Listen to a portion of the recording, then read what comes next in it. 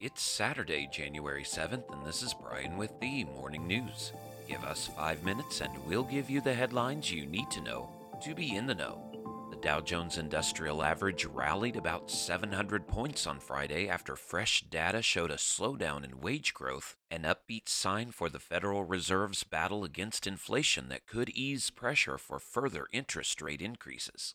The Dow closed at 33,630 points, while the broad-based S&P 500 climbed 86 points.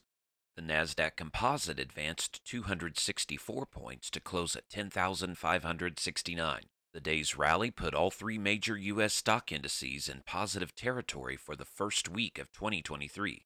The Labor Department's monthly jobs report showed that employers added 223,000 jobs in December, the smallest gain in 2 years, but more than the 200,000 expected by economists. The ability of U.S. companies to keep hiring shows that the job market has held up even as the Fed's rate increases have sparked worries about potential recession. In other news, Republican Kevin McCarthy was elected House Speaker on a historic post-midnight 15th ballot early Saturday, overcoming holdouts from his own ranks and floor tensions that boiled over after a chaotic week that tested the new GOP majority's ability to govern. The tally was 216 to 212, with Democrats voting for leader Hakeem Jeffries and 6 Republican holdouts to McCarthy simply voting present. "My father always told me it's not how you start, it's how you finish," McCarthy told cheering fellow Republicans.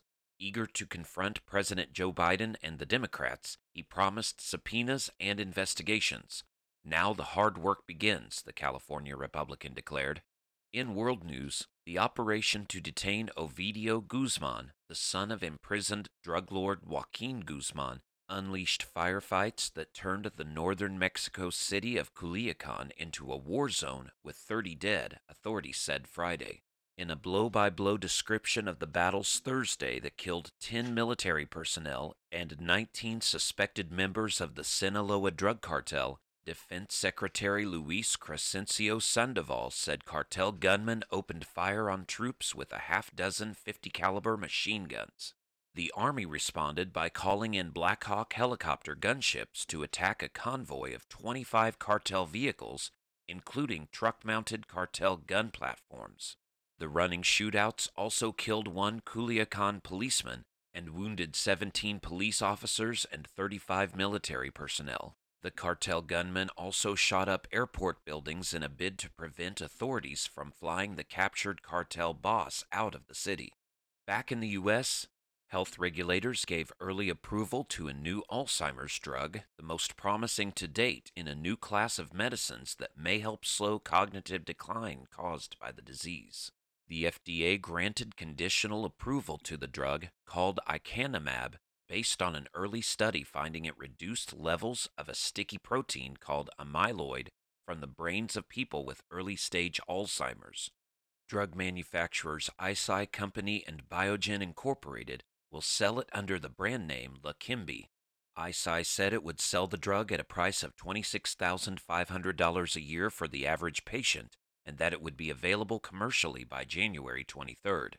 The drug is the first to clearly show in a more recent study that reducing amyloid results in clinical benefits to patients, though doctors say its effects are relatively modest and far from a cure.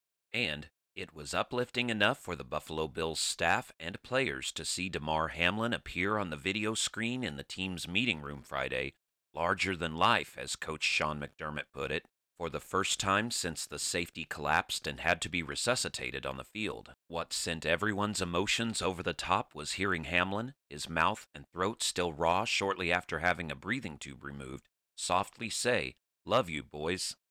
4 days since his heart stopped after making what appeared to be a routine tackle in a game, the 24-year-old Hamlin from his hospital room in Cincinnati and the Bills enjoyed a moment of jubilation in celebrating the next step in what his doctors have termed a remarkable recovery. Now you know, and you're ready to go with the Morning News. Share this with a friend and subscribe to us wherever you listen to your favorite podcast. You can also sign up for our newsletter at themorningnews.com. Thank you for listening.